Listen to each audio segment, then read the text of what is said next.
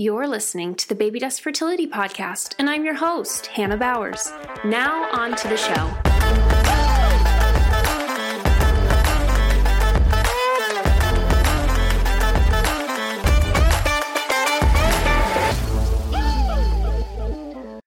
Well, welcome back to the Baby Dust Fertility Podcast. I hope that you have had just a great start to your week. It just always is exciting for me on Monday mornings. I expect these podcasts to hit and I watch my phone for the notification of bing, there's a new podcast out. So hopefully you get a little excited too when you see that bing come up. But today I'm really delighted to invite back onto the show Karin Ashley, who we had a while ago. She did a great episode. I'll link that down in the show notes below. But today we're going to be talking about DNA fragmentation. We got into a little bit of a conversation over on Instagram, and I asked if she would come on and share some insight into this test, which I feel like it's becoming more and more common to talk about this specific sperm marker. But we're going to just dive into it and break down what you need to know if you're currently trying to explore whether or not this would be helpful to you on your journey. So welcome, Karin. Thanks for coming back on the show. Thank you for having me. I've thoroughly enjoyed watching all of your new episodes come up, and you just have like an all-star lineup. I just love listening to those and hearing from other practitioners and hearing from other experiences.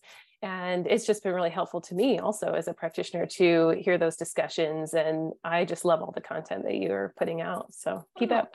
Thank you. Well, I so appreciate that. This has kind of been like a little bit of like one of those unexpected dreams come true for me, because I love learning and I love hearing from people who are passionate and have these like depths of knowledge. And so hosting the show has been this amazing opportunity to like sit down with people like yourself and ask the pressing questions that I want to ask, but I've never had the opportunity to ask them before. So it's been such a delight and a joy.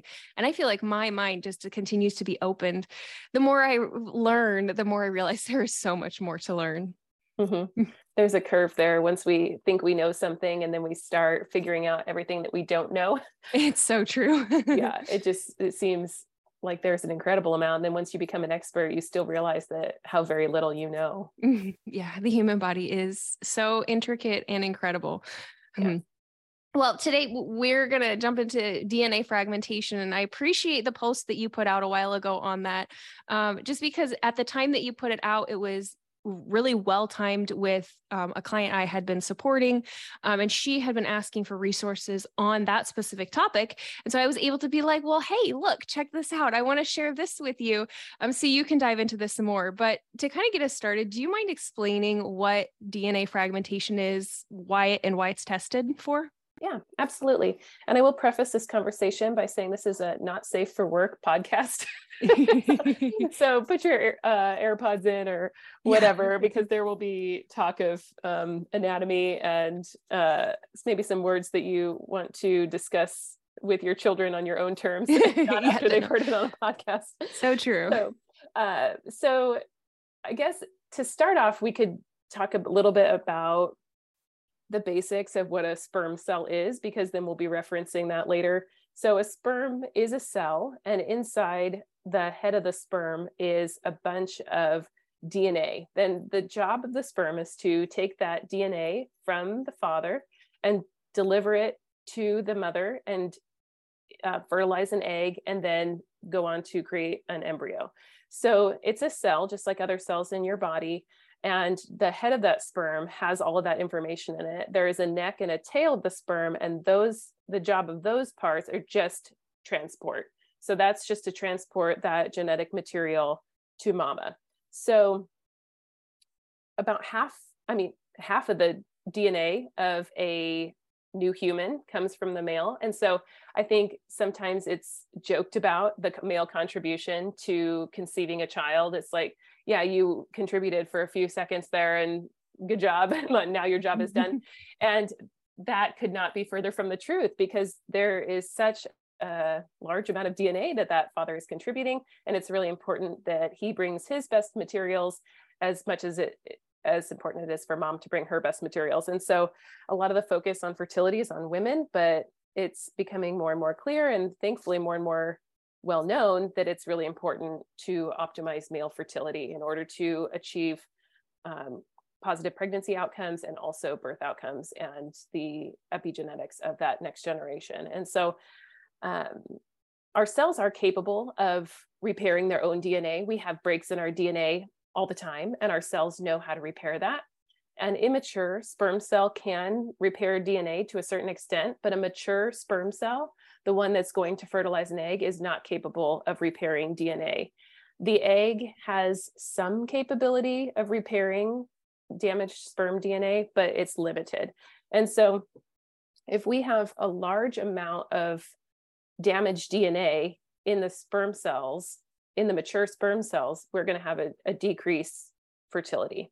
So fragmentation, the word fragmentation is talking about being broken up into smaller separate parts. And so we're talking about the actual strands of DNA being broken and then not being able to fertilize the egg and develop an embryo.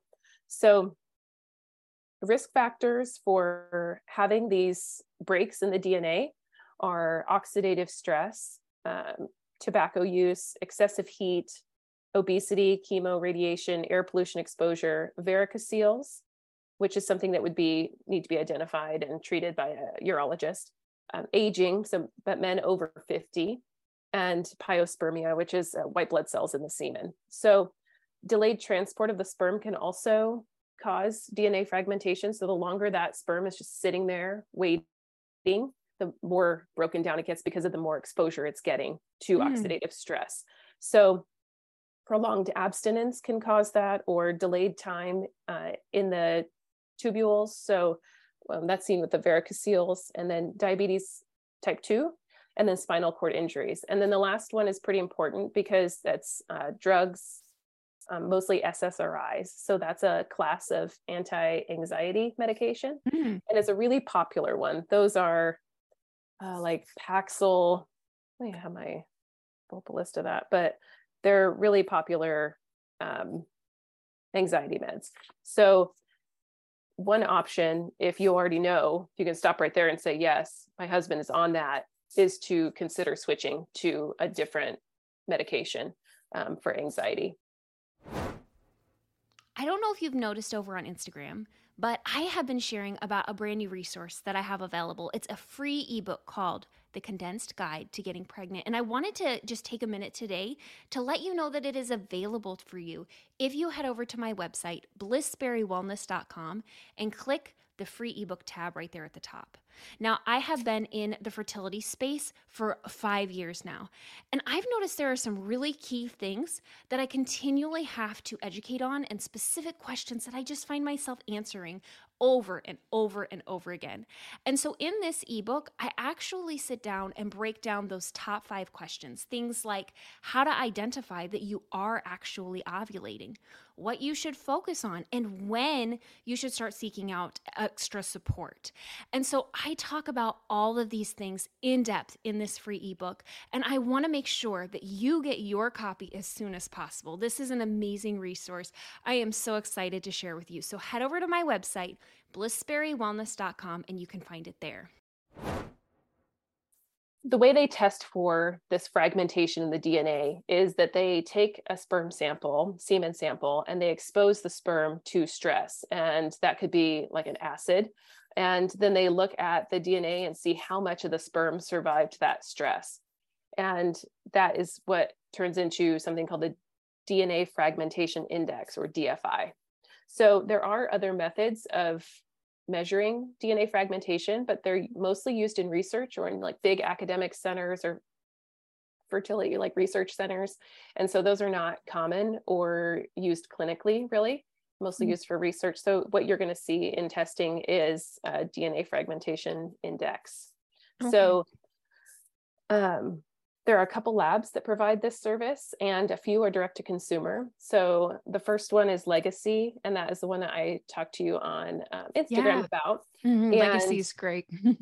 Yep. So they have a few options. And then the other one is called SCSA Diagnostics, and that one is in my neck of the woods in the Midwest. It's in South Dakota. And they have a direct to consumer and also a provider order one. And then ReproSource is a company that has a lot of different fertility testing, immunology, and they have sperm testing. They have other like female fertility testing, but they have one, and that one is by far the cheapest, but it requires a provider order. Okay.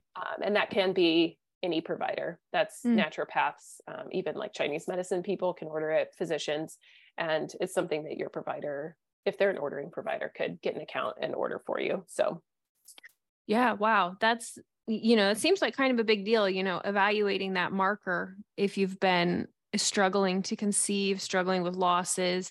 I know when I was speaking with, I had a client that we were just working through some lifestyle stuff, and she happened to mention, oh, hey, so my clinic ran this test and we found elevated levels. But the interesting thing was, as I've talked to other people, I've discovered that it's not always standard to run this test. Do you find that clinics are beginning to incorporate it more? Is it still kind of one of those tests that isn't fully incorporated into a lot of treatment plans? What's the sentiment toward it right now? So I will say it's not routine. It's not something that is run automatically with a regular semen analysis. Your regular semen analysis is going to have your concentration, your total count, your motility, morphology, et cetera. And so that is going to be, if you go and just ask for a semen analysis, that's what you're going to get. Now, fertility centers may be starting to offer this a little more commonly. They might have their own labs that they use. So if they're connected with an academic center, then they might be doing this. This lab might be available to them in a bigger laboratory. But if you're going to a smaller clinic, they might be using these outside labs, but most of them are not offered in a typical setting. Mainly, I think because it takes so long for new research and procedures to get implemented into practice. That's about 10 years usually is the average for something that's been shown in the research to be beneficial to actually get into typical practice. And so it might be a while. It's not a perfect test. So it's not going to say, if this is low, that's the reason we're having a delayed time to fertility. And so it's a tool, just like other lab tests that we use to identify areas for improvement. So I feel like this would be important for somebody who has a recurrent pregnancy loss, which is more than 2 losses. And there's been a correlation between a high DNA fragmentation index, a high DFA, and recurrent miscarriage, especially early losses. Not as much with the late losses, but again, the research is really lacking in a lot of analysis around the DFI. So, and about 40 to 50% of couples that have recurrent pregnancy loss, there's no identifiable cause that's in the conventional system. And so they're not looking at some of the more functional or specialty tests that some fertility providers are using. But there's been multiple recent studies about higher incidence of recurrent pregnancy loss among men with a higher DFI. And that normal DFI is variable between labs, but they'll say between 30 to 50% is high and increased risk of infertility. The optimal number seems to be around 8. And so that 30 to 50%, and even some labs are saying down to 25%, still at a higher risk for that being a contributor of infertility. And so there's that, again, the difference between what is normal versus what is optimal.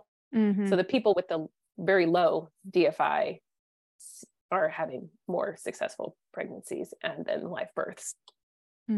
So I imagine, once you get this, if you go and pursue this test, you find out, okay, we've got something here that needs to work on.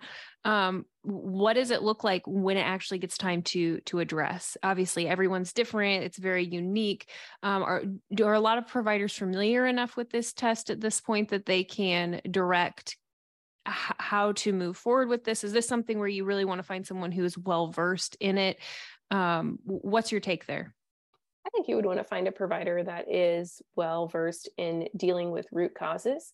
And because there is not a drug to treat this, there is not a medication. And that's kind of the Western system that I was taught in, is that you identify the problem and then you apply the treatment, which is usually a procedure or a medication, and there's not a medication for this. There's no drugs on the market that are known to improve sperm quality. And so you would want someone that is focused on lifestyle interventions and root cause analysis, and who is knowledgeable about nutritional and supplement interventions that will improve the DNA fragmentation. So this is one of those things that I feel like it would be helpful knowledge to have if you are looking, especially with recurrent pregnancy loss. Those women are looking for a reason, and they want to exhaust all of the possible causes of the loss, because they do not want to go through that again, because it is miserable. Mm-hmm. And they're often very fearful of getting pregnant again without addressing what they knew was a contributor to their previous losses. So there's a big anxiety there about moving forward in conceiving again if they haven't addressed any of the prior causes. So that can be helpful with recurrent loss and helping people to understand, well, why did this happen? And is it me? Is it him? Is it a combination? And where are our efforts best applied? Mm-hmm. And so that would be helpful for that. And also repeated IUI or IVF failure. The only time it's really not appropriate is for men who have a total sperm count less than 1 million per cc. So, okay. Wow. Well, that is just insanely helpful to know. Karin, would you mind sharing where people can connect with you? I'd love for anyone who is listening, maybe is interested in this test, is looking for a provider like yourself, would love to give them an opportunity to know how to find you. Sure. My website is KarinAshleyNP.com, KarinAshleyNP, as in nurse practitioner.com. And I have an Instagram account, which is the same at KarinAshleyNP, Karin with an I. And people can contact me either through my website or through Instagram too.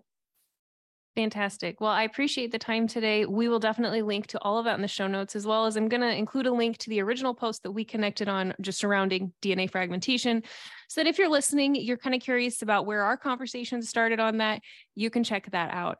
But I appreciate the time today. I appreciate you sharing, just breaking this down for us. And I look forward to hopefully having you back on the show again sometime soon. Absolutely. I would love that. All right, friends. Well, that wraps up today's episode of the show. If you enjoyed this episode of the Baby Dust Fertility Podcast, as always, don't forget to subscribe. We have new episodes coming every single Monday, and I don't want you to miss it. So definitely hit that subscribe button. And I look forward to being back again next week with more great info. So bye for now. I'd love to connect with you. I love connecting with each and every one of you, hearing your stories, and just finding out what topics and resources would be the most helpful to you on the journey. Head over to Instagram, give me a follow. You can find me at Hannah Bowers, INHC. I've got all sorts of goodies over there, from recipe tutorials to mindfulness exercises to little lifestyle hacks that are going to revolutionize your fertility. So definitely head over there so we can hang out.